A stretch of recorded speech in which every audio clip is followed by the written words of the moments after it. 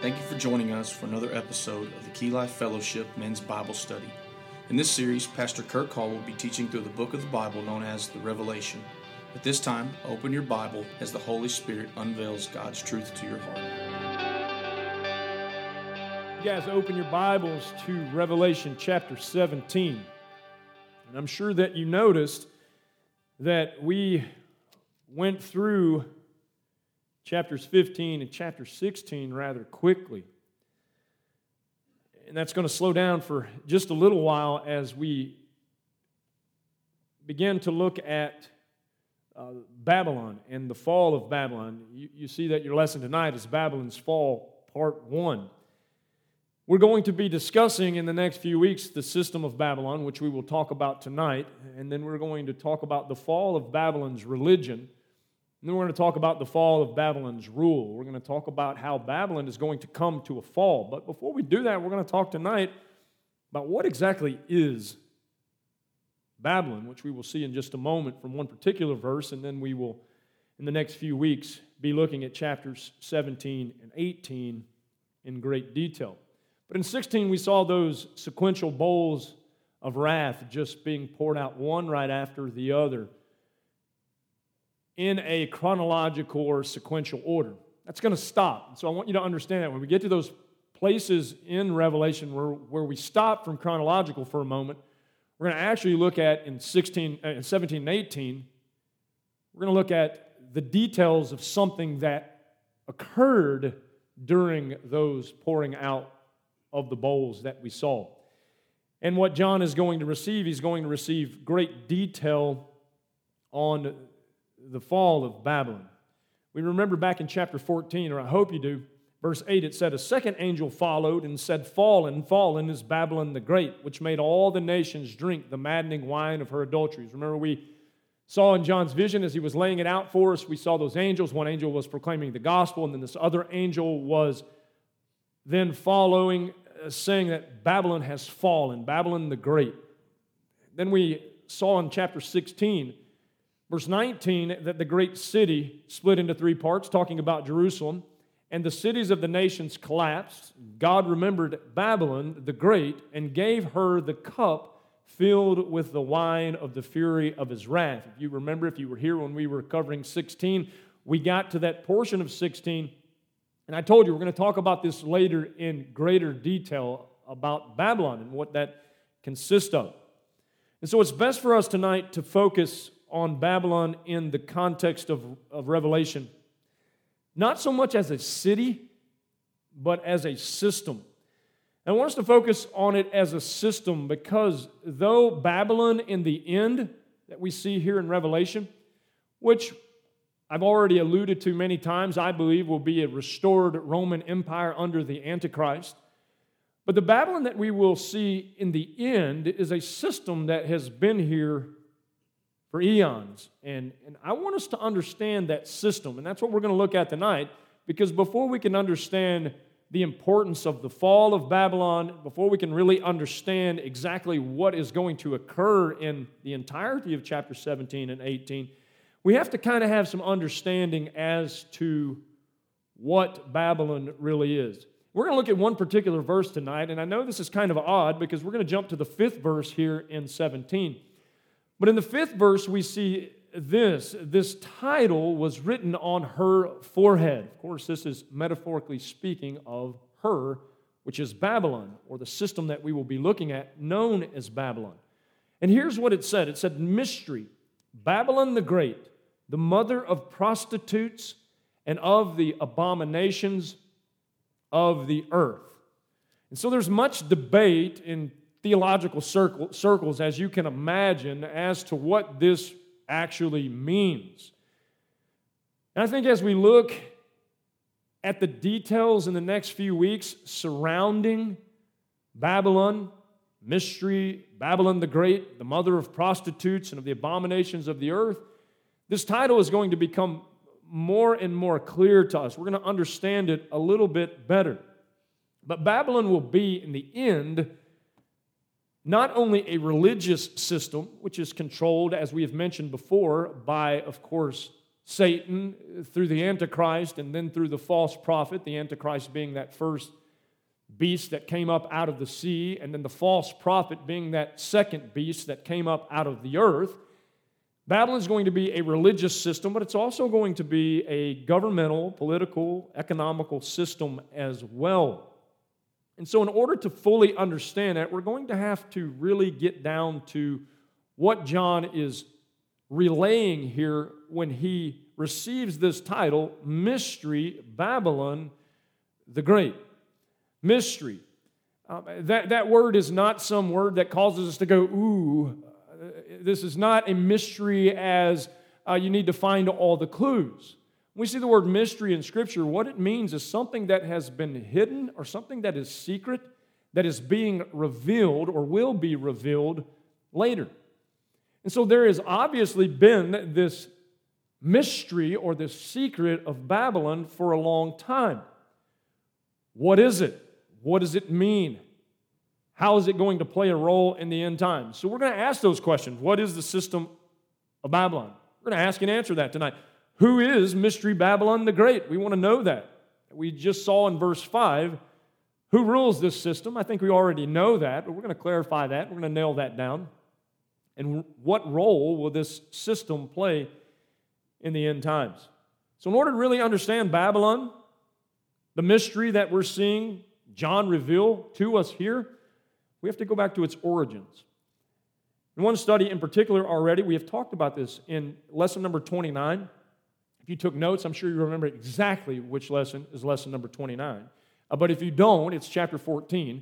Chapter 14, verse 8, we talked about Babylon for the first time in our study, and I brought you all the way back to Genesis chapter 10, Genesis chapter 11, because that is where the system of Babylon, or we know it in Genesis chapter 10 and chapter 11 as Babel.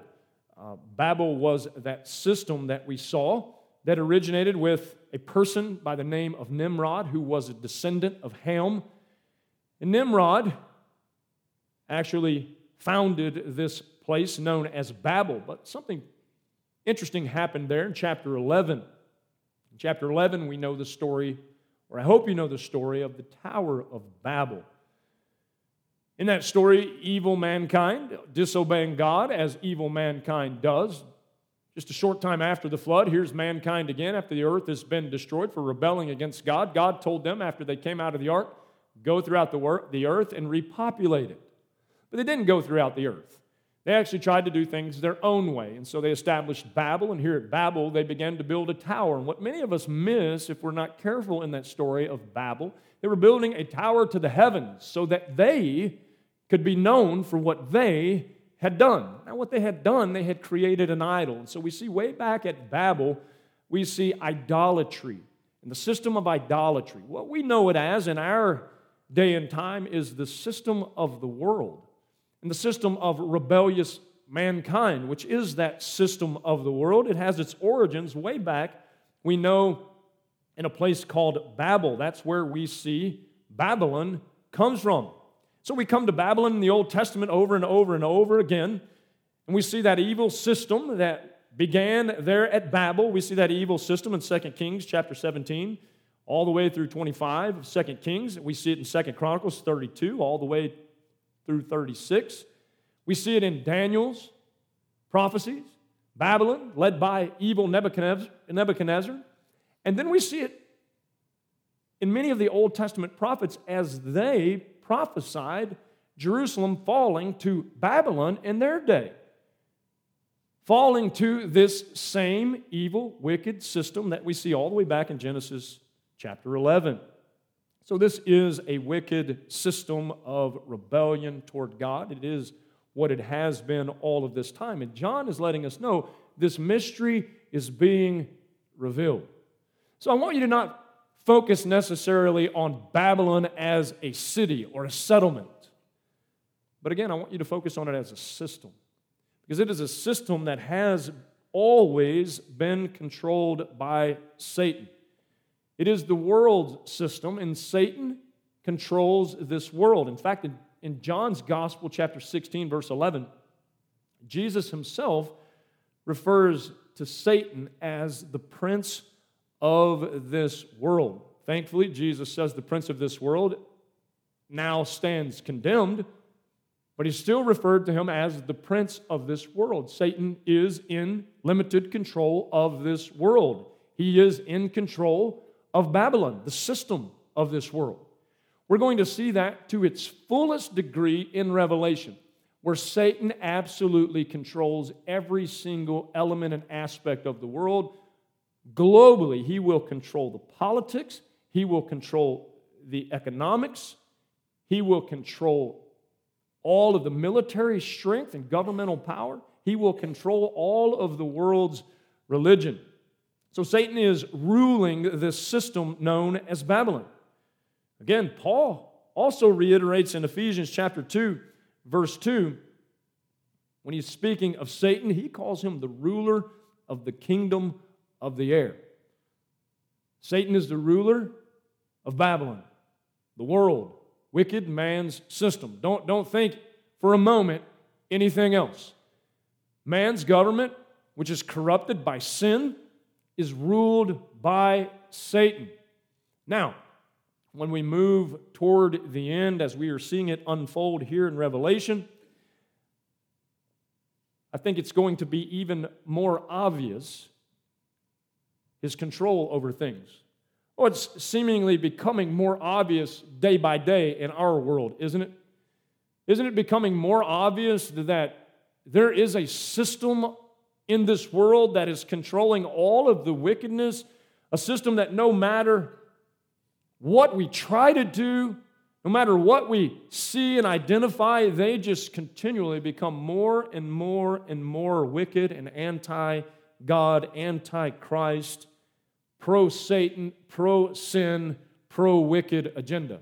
Don't we see that even in our day? Now, what I want you to understand is when we talk Babylon of the Revelation, it is that system to the utmost. It is the system of the wicked world, wicked, sinful mankind controlled by Satan to the fullest degree. Babylon in the Revelation will be Satan's kingdom like we have never seen it before. And I want us to break those elements down so that we can understand it tonight. And what will realistically serve as an intro for our next two lessons so that we can understand the system of Babylon. Because I want you to know that that system is alive and well even now. Even now.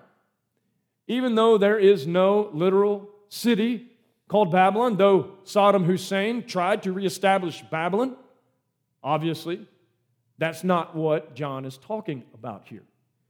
He's talking about a mystery, a secret that has not yet been revealed, that will be revealed. And I believe that that secret is this, that Babylon, the system of Antichrist, has always been here. Why can I confidently say that? Because Jesus spoke of that the spirit of Antichrist is already here. The apostles spoke of that the spirit of Antichrist is already here, that the system of Babylon is already in place. Again, we can trace its roots all the way back to Genesis chapter 11, and we can see that that system was in place as early as then. But I want you to see what the system is. Because though those of you who are born again today won't be controlled by the system of Babylon in the Revelation, you face that system every day of your life, even now. You face the draw of the world and the pull of the world and the temptation of the world. Those things stem from biblical Babylon, the idolatry of the world. And when we talk about this in the context of Revelation, I want you to see that it is, number one, and if you have your outline there, underline this, a system of influence. It's a system of influence.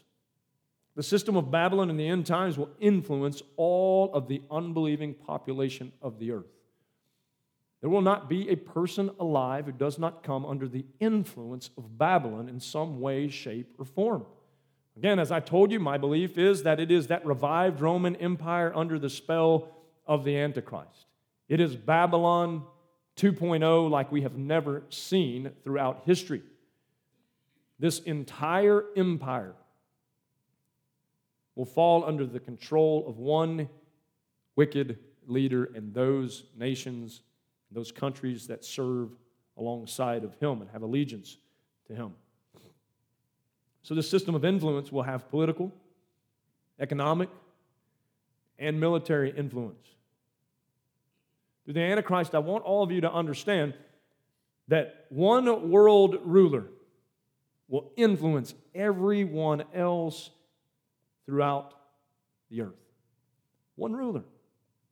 Now, throughout time, there have been many people pointed to as the Antichrist. I have covered this in another lesson. I won't cover this again, but I will reiterate that none of them have controlled the entire system of the world, political, economical, militarily, governmentally. Never has one person done that. However, with the Antichrist in the end, this will happen. Many people who we call preterists in their theology and in their eschatology think that Nero was the Antichrist. Well, the problem with Nero being the Antichrist is Nero did not control even the known world. This Antichrist in the end will control everything. The system of Babylon will be the only system left on this earth ruling and reigning until Christ returns, the true King of Kings and Lord of Lords, to establish His kingdom. So this is a system of influence, political, economical, militarily, but also religious. There will be a religious influence. And I say that because so many people think that during this dark time of Revelation, the earth will be free from every type of religious influence. But can I tell you this? That will be the farthest thing from the truth. It'll be the farthest thing from the truth. In fact, through the false prophet, a one-world religion is going to be established, influencing everyone in the name of religion. Many think that by this time there will be no religious anything. That all religion will be gone and it will just be wickedness and evil. However, that's false ideology. This will be a time of false religion like the world has never seen. This will be a system of great influence. We've already seen the tidbits of it as we've walked verse by verse through this, where that false prophet is going to give a voice to the image of the beast so that it seems alive. And all those who do not bow down and worship the image of the beast, they're going to lose their life. They're going to have their life taken from them because they don't worship this religious system. We'll talk more about that in just a moment. So the system is going to be a system of great influence. Never has the world seen this type of influence. We can go back to Adolf Hitler. Adolf Hitler was a man of great influence. In just a few years, he totally changed the mindset of most of Europe. In just a few years. But yet he did not control the whole world. Now, in those days, I promise you, there were people who thought that Adolf Hitler had to be the Antichrist. And the Nazi regime had to be Babylon, the revised Roman Empire. But it wasn't, because it never came to full fruition. Now, was he a type of Antichrist? 100%. He was a type of Antichrist, just like types of Christ we see all throughout Scripture. There are types that reveal Christ and an element of Christ and point to the full fruition of Christ that later came to this earth as God incarnate. But just because we see the types of Antichrist does not mean that we see the one who will rule this system known as Mystery Babylon.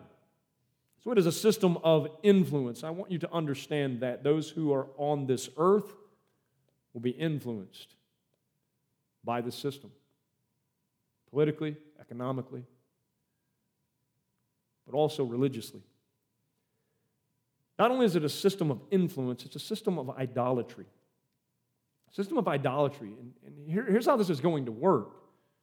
For the first part of this, because we know that Daniel has taught us some things in regard to Antichrist and his kingdom, we know that for the first 3.5 years, it's going to be 3.5 years of peace.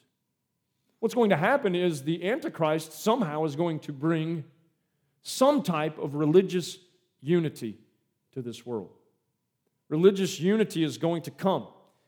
It's going to come through an apostate ecumenical church. And what does that mean? It's an unbelieving church. It's apostate. But ecumenical, means this, that we're just, for the sake of unity, embracing all sorts of theology and all sorts of doctrine and all sorts of beliefs. You've all seen it on the back of the cars where we see the little stick figure that says coexist, and it's got all the religions all tied into one. We can see in seeing emblems like that the Antichrist is already at work, and the system of Babylon is already at work convincing people that we ought to just all come together in the name of unity. And it's false unity that the Antichrist is going to bring. He's going to bring unity only for a time. He's going to bring peace to the world only for a time, and we know that time is a definite 3.5 years. That false unity is going to be what brings power to the beast. People are going to respect him because what he is going to look like, he is going to initially look like this leader who unifies the religions of the world. The Buddhist will worship with the Muslim will worship with the Jew. The false Christian church will worship with all of them because they will buy into the bill of goods called unity. Oh, we see it now. Right, where we're being forced to just unify for the sake of unifying. And in unifying, what we ultimately will have to do is compromise Christ. Because those of us who are Christians, we know this, that it is Christ and Christ alone that saves. It is a gospel of exclusivity. It is the gospel of Christ that leads us to God. It's not the gospel of Christ and something else. It's not the gospel of Christ, but yet there's the other person over here who's doing things with sincerity and they're trying to get there their own way. Jesus himself said, I am the way, the truth, and the life, and no man comes to the Father but by me. So in these last days, what we're going to see is we're going to see a lot of religion, but it'll be a system of idolatry. People are going to worship unity first. Let's all just come together. Oh, can we feel even now? Can we feel this is being pushed down even our throats in our day? And we just have to come together. Come together for what? Under the banner of picket, love, social justice, acceptance, equality. Oh, we hear all these things through all the ideology of man that's going on right now, don't we? Yet Christ says for us to come out and be separate from the world, to come out and be separate from Babylon. Babylon's going to be a system of ecumenical ideology. Why don't we all just come together and why don't we all just get along?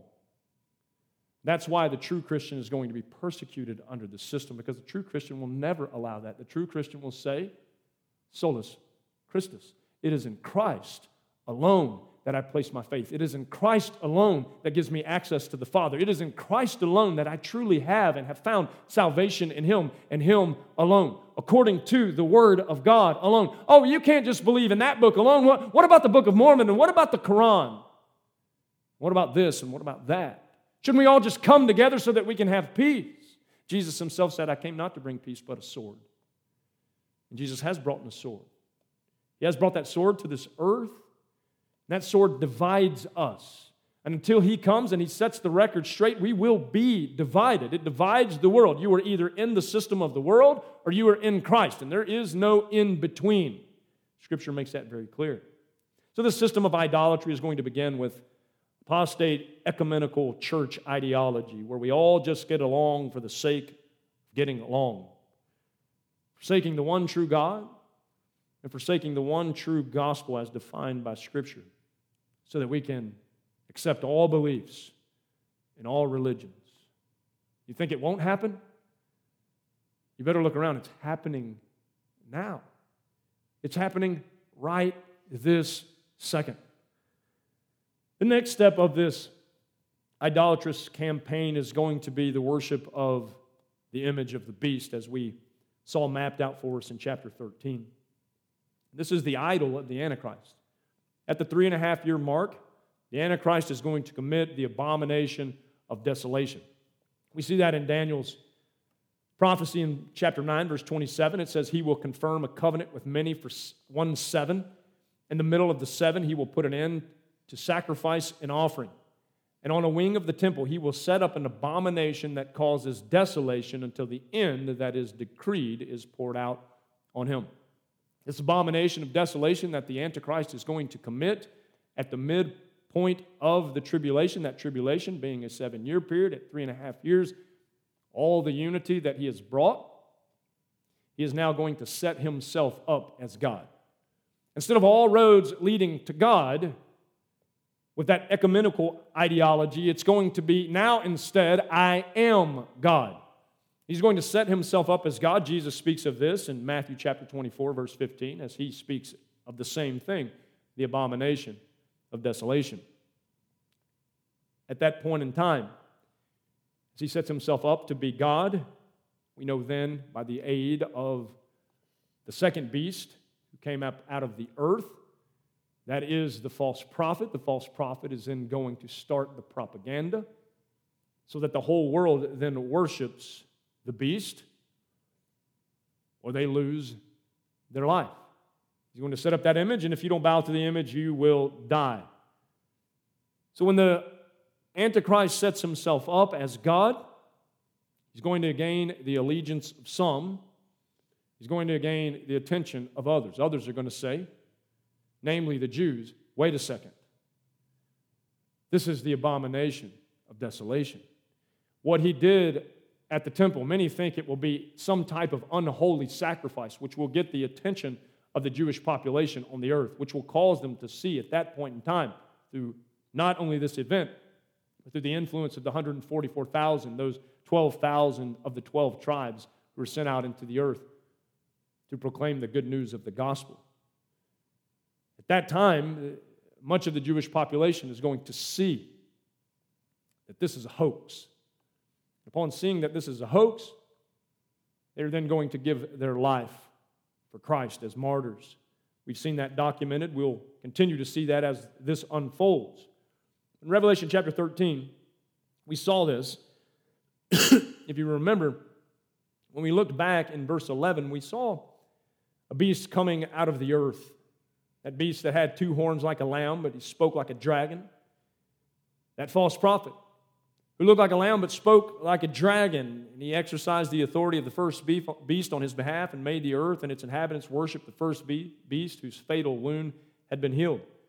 And he performed great and miraculous signs, even causing fire to come down from heaven to earth in full view of men. Remember, he was duplicating and mimicking the fire that fell from heaven, just as the 2 witnesses who were here by God could also do. It says in verse 14 of chapter 13, because of the signs He was given power to do on behalf of the first beast, He deceived the inhabitants of the earth, and He ordered them to set up an image in honor of the beast who was wounded by the sword and yet lived. Verse 15 goes on to tell us this in chapter 13. He was given power to give breath to the image of the first beast so that it could speak and cause all who refuse to worship the image to be killed. There will be a system of idolatry upon this earth like we have never seen. Everyone who does not bow to the image of this beast, the Antichrist, who does not submit to the system of Babylon, they will refuse at their very lives. They will refuse at their very lives.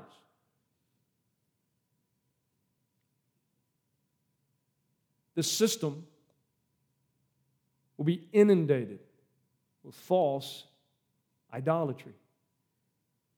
I want you to think for a moment. Even throughout the Roman Empire, with all of their gods and their goddesses and all of their idols and their false worship, there's nothing in history that looks like this. Nothing. There are things that are similar to this. Why? Because the system of Babylon has always existed. But we are going to see it to its greatest degree. To its greatest degree when the Antichrist and the false prophet We're working to bring the greatest system of idolatry that the world has ever seen. People will bow by the thousands upon millions, upon even billions. They will bow down to worship this false Antichrist. We move then from the system of idolatry and describing for ourselves tonight the system of Babylon to a system of indulgence. Not only will it be a system of idolatry and false religion, it will be a system that promotes indulgence. Indulging the world in wealth, and riches, and control. The Antichrist and his kingdom will control all of the wealth and all of the trade of the world. In fact, Revelation 13:17, when we were there, let me remind you that no one could buy or sell unless he had the mark, which is the name of the beast or the number of his name on his hand or on his forehead. So this system of Babylon will control all of the wealth of the world.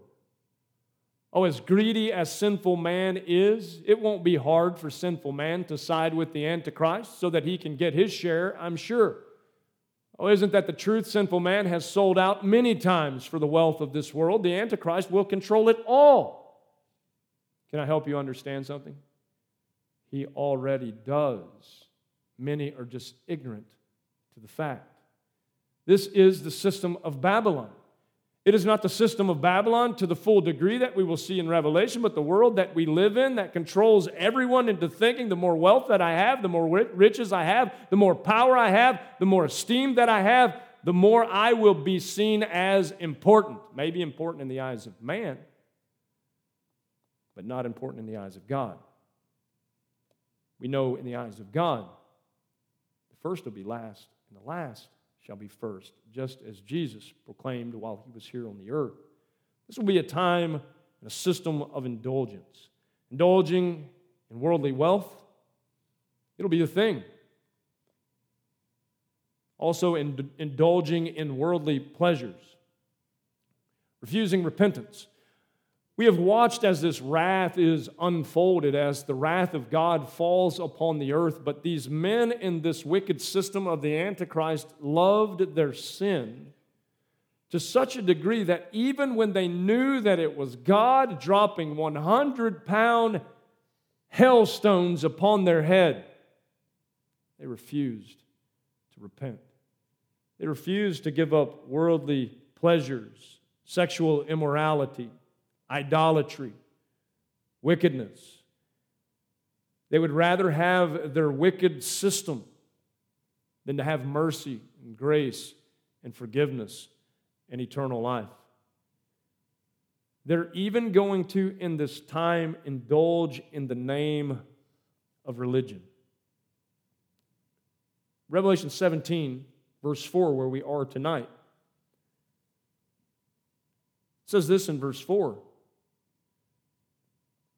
The woman was dressed in purple and scarlet and was glittering with gold, precious stones and pearls, and she held a golden cup in her hand, filled with the abominable things and the filth of her adulteries. We're going to see next week that this is describing for us that prostitute. Some of your Bibles call her the whore of Babylon.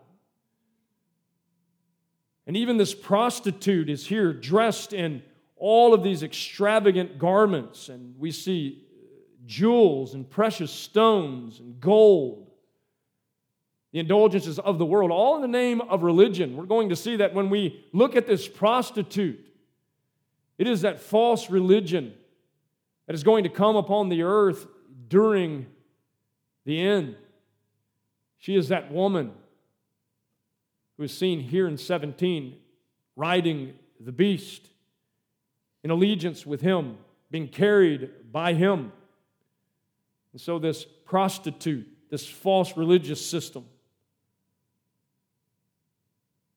will indulge in worldly pleasures, all in the name of religion. That's why back in the days of the Reformation, many of the reformers believed that the Catholic Church, the Roman Catholic Church, was the whore of Babylon, because she was dressed extravagantly, ornamented, She was a false religious system of the day.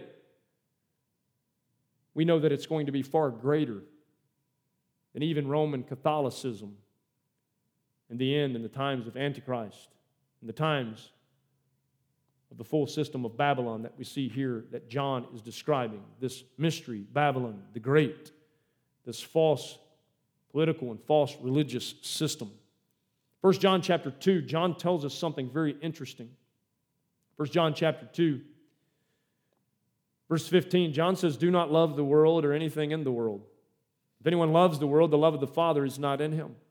For everything in the world, the cravings of sinful man, the lust of his eyes, and the boasting of what he has and does, comes not from the Father, but from the world. The world and its desires pass away, but the man who does the will of God lives forever." I want you to see the parallel tonight between the world and Babylon. It is that mystery that has been since Babel. It is that hidden system of the world that so many times we dabble in without even making ourselves aware of it. It is that wicked system of indulgence that even John in his first epistle warns us about. Do not love this world. He's not talking about loving God's creation and being thankful for God's creation. He's not talking about the literal world. But he is talking about the literal system of the world. And that literal system of the world is controlled by Satan. It is that system that is the mystery, Babylon the Great, that we see here, Revelation 17, verse 5. It is a system of indulgence. People will indulge in sin during this time like they never have in the history of the earth. Can you imagine? Seeing all that they are going to see. The 7 trumpet blasts, the 7 seals, the 7 bowls of God's wrath, still refusing to repent, still holding on to their worldly sin and their worldly indulgences. It's a system of indulgence. And then lastly, we'll see tonight it's a system of iniquity. The system of Babylon is a system of iniquity. It's a blasphemous system. If you remember back with me in chapter 13, verse 1, it says, "And the dragon stood on the shore of the sea, and I saw a beast coming out of the sea, and he had 10 horns and 7 heads." And we described what all that meant back then. "With 10 crowns on his horns, and on each head a blasphemous name." A blasphemous name. In order for it to be blasphemous, I want you to understand what the term blasphemy means. It means that you are blaspheming God. Revelation chapter 13, verse 5, it says, "The beast was given a mouth to utter proud words and blasphemies and to exercise his authority for 42 months. And he opened his mouth to blaspheme God and to slander his name and his dwelling place and those who live in heaven. And he was given power to make war against the saints and to conquer them. And he was given authority over every tribe and people and language and nation." At 42 months, we know, is that last portion of that 7 years. "All inhabitants of the earth will worship the beast, all whose names have not been written in the book of life belonging to the Lamb that was slain from the creation of the world." It will be a blasphemous system, a system that blasphemes the one true holy God. In fact, Daniel chapter 7, verse 8, it says, "While I was thinking about the horns, there before me was another horn, a little one." He's talking about the Antichrist. The Antichrist is known as the little horn, which came up among them. And 3 of the first horns were uprooted before it. This horn had eyes like the eyes of a man and a mouth that spoke boastfully. This system of Antichrist is a system of iniquity because it is a blasphemous system. The Greek word for blaspheme that we're seeing in these texts in Revelation, it means this. It means impious speech toward God's divine majesty. This system will have impious, irreverent, unholy speech toward the majesty of God. Because it has always been Satan's intention. Way back when he was called Lucifer,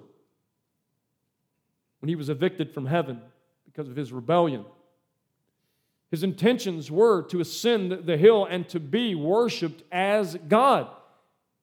The Antichrist, who is controlled by the dragon who came from the sea, will allow Satan, through the influence of that false prophet, will allow him to get what he has desired finally.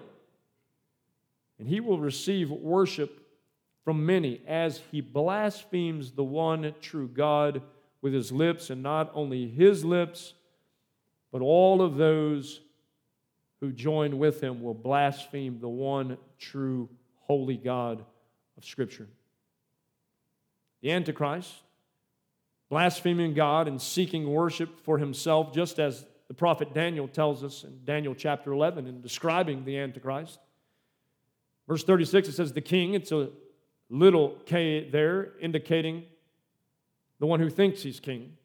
The king will do as he pleases, and he will exalt and magnify himself above every god, and will say unheard of things against the God of gods. He will be successful until the time of wrath is completed. For what has been determined must take place.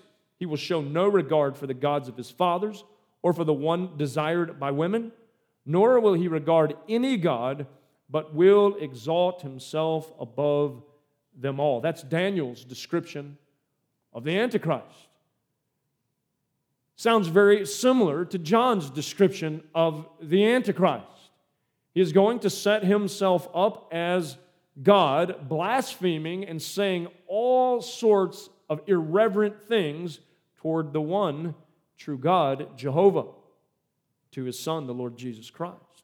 2 Thessalonians chapter 2 says this in verse 3, don't let anyone deceive you in any way, for the day will not come until the rebellion occurs and the man of lawlessness is revealed. That man of lawlessness is the Antichrist, the man doomed to destruction. He will oppose and will exalt himself over everything that is called God or is worship, so that he sets himself up in God's temple, proclaiming himself to be God. The system of Babylon is constantly trying to dethrone God. We can look at the governments today. We can look at our own government, who is constantly going against the God of Scripture, who is constantly even blaspheming his name, standing with those who openly blaspheme his name. You know how you blaspheme the name of God? When he makes you male, you say, no, God, I don't want to be what you made me to be. I want to be what I want to be. You blaspheme God. You're saying that God is wrong and you are right. That is the thinking of Babylon. We're going to see it to a greater degree. Did you catch that statement there in verse 37 of Daniel 11? He will show no regard for the gods of his fathers or for the one desired by women. Many translators throughout time have said this about Antichrist, that he will either be celibate or he will be homosexual. They didn't have to deal with the thoughts that we have to deal with today. Perhaps he will be transgender, or perhaps he will be non-binary, or all the other phrases that we have somehow used to pervert the things in our day regarding sex and sexuality. He will distinctly set himself apart as God. Oh, I could see it now. Oh, wouldn't it be so easy in our world today to respect someone who is non-binary just because they're willing to make a stand and say that they're not really sure what they are? And the whole world fall after this person and worship them just because they bring false peace for 3.5 years. Oh, we have seen in recent days how quickly man can be deceived. Oh, we can think of many, many instances where we have seen that example in the last 3 or 4 years. We've been deceived to the point so many times that it's hard to trust anyone, isn't it? We can't even trust the weatherman anymore. We sure can't trust the media. We sure can't trust the government. Right, just today, we received news that the government knew all about the balloon the whole time since it took off. Well, just 2 weeks ago, you said you didn't even know it was here. That you're not sure what it was. So which one is it? The system of Babylon is a system of iniquity, Don't be surprised when the world lies to you, when the world connives and deceives you, because it is the father of lies who is behind all of it. Now we push the fast forward button. We move to this time that John is describing, when this liar, this blasphemer, Satan himself, through the Antichrist and through the false prophet, has control of the whole world. It commits great blasphemy with God constantly, or toward God constantly with his mouth. This is greater blasphemy than was committed by Nebuchadnezzar of Babylon himself. We can look back and remember the story of Shadrach, Meshach, and Abednego. We know that Nebuchadnezzar of Babylon set up a golden image, and everybody who didn't bow to the golden image would be thrown into the fiery furnace. Well, how wicked that was. How blasphemous that was. Then there was Antiochus Epiphanes, we know through history, who was that Hellenistic Greek leader, who many people thought in his day and after even his time that he perhaps was the Antichrist, but he was not near the blasphemer that we see will unfold during this last 3.5 years of tribulation upon the earth. Then there was Herod the Great. You know how evil he was. We can read the documented history of his life. Then there was Nero of Rome, who persecuted the Christians, in fact, lit them on fire and used them as lights to light his own garden. And there was Domitian of Rome, who, under his influence, even now, as we're reading Revelation, John wrote.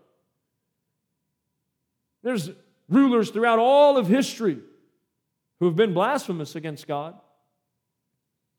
but never to the degree that we will see when the Antichrist controls the system of Babylon in the form of the first beast under the influence of the second beast, the false prophet. It will be a blasphemous system. He will set himself up as the one true God.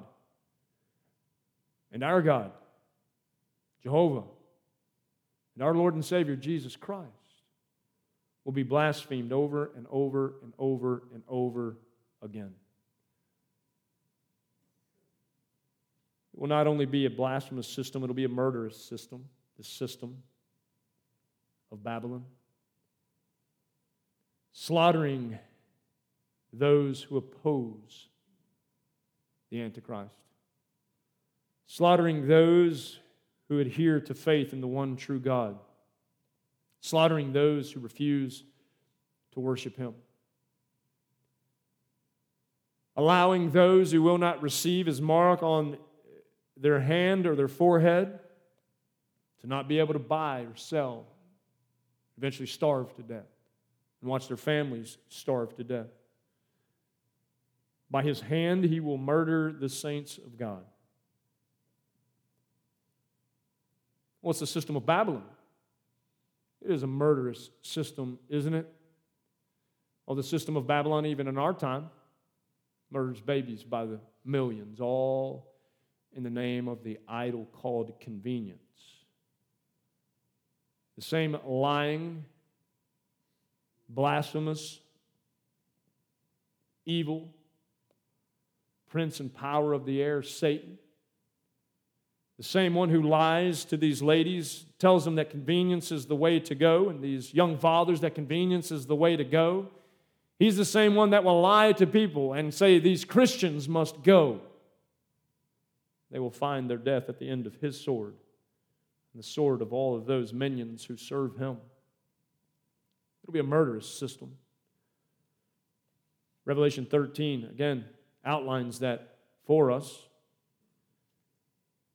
I remind you of that. And those who didn't bow down to the image of the beast, they were killed. No ifs, ands, or buts.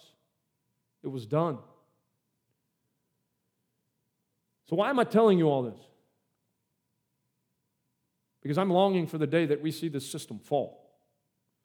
We're going to see this system fall in the next two lessons. We're going to see the religious system of Babylon fall. We're going to see the governmental and political and economical system of Babylon fall. But I want you to understand exactly what you're seeing. Because I'm afraid even in our day and time, this system that does exist, and again has existed since Babel, Genesis chapter 11, I'm afraid that this system is actually contending for some of your souls even now.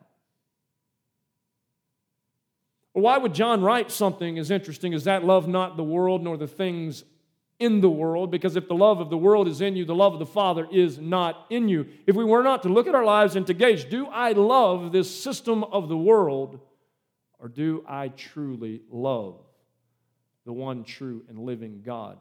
And have I surrendered to Him through the Lord Jesus Christ?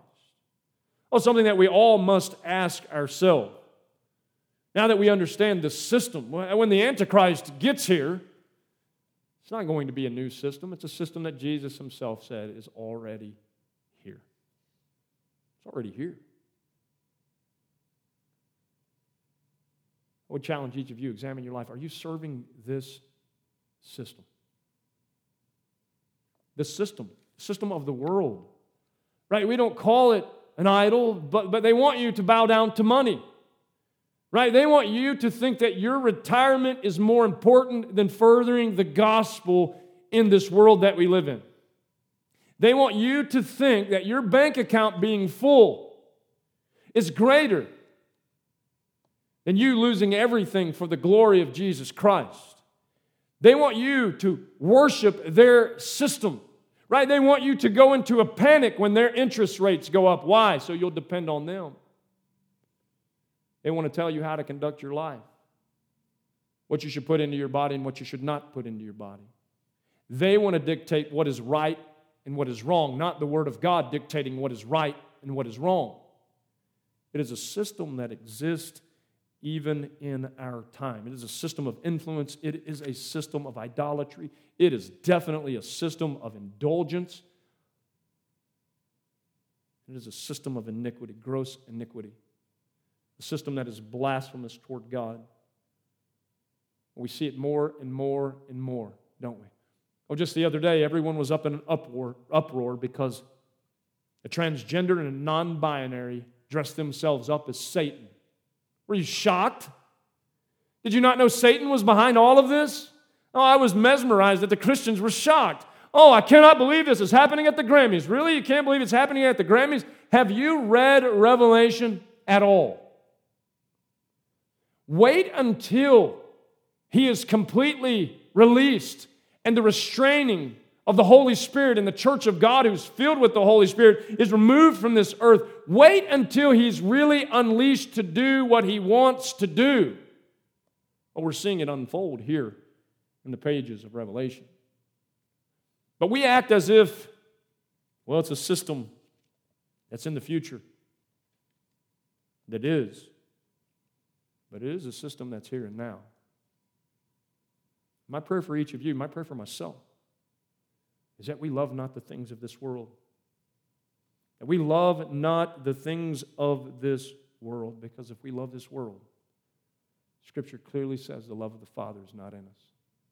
You know why it's going to be so easy for the inhabitants of the world to fall in the system of full-fledged Babylon, the mystery Babylon the Great, the empire of the Antichrist? You know why it's going to be so easy? Because they love it. They love it. They love the idolatry. They love the indulgences. They love the iniquity. They love it all. Where are you? My prayer for you tonight is this, that if you love this world, that today you would repent of your sin.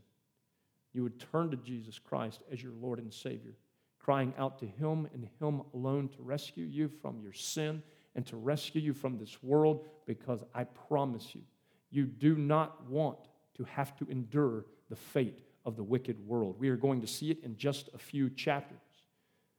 Those who reject Christ will be cast into the lake of fire for all eternity. Cry out to Jesus today that He may save your wretched soul. Let's pray together. Father, in the name of Jesus, we come to You now, thanking You for Your word.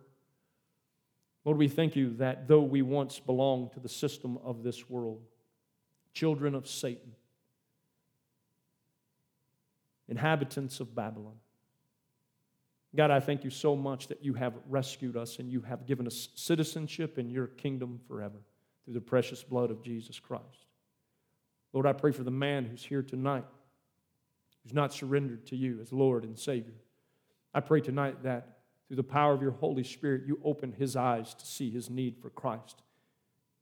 And before he lays his head on a pillow tonight, he would turn from his sin and turn in faith to you and you alone as his Savior and Lord, trusting in your death, your burial, and your resurrection to give him life and peace, and forgiveness, and eternal life. Lord, I pray that he understands as your Spirit reveals to him that it was on a cross 2,000 years ago that you bore the wrath of God that belongs to the sinner who will believe. And God, that he would believe and trust in you this very day. Because your word says that today is the day of salvation, that now is the appointed time. Let them hear, let them believe, and save them, Lord, as only you can. Thank you for each and every one of these men. Thank you for their willingness to endure the study of the Word of God. May the truth that they see set them free to live a life that brings you glory. We thank you for it in Jesus' name. Amen. We hope that you have grown through the teaching of God's Word. If you would like to find out more information about Key Life Fellowship, visit our website, keylifefellowship.com, or you can email us at info@keylifefellowship.org. We would love for you to join us in person. Our men's Bible study meets every Thursday night at 7 p.m. here at the Key Life Fellowship campus located in New Caney, Texas. Or feel free to join us at one of our Sunday worship services as well. As we conclude today's lesson, I will leave you with one reminder: go out and be the light in a lost, dark world.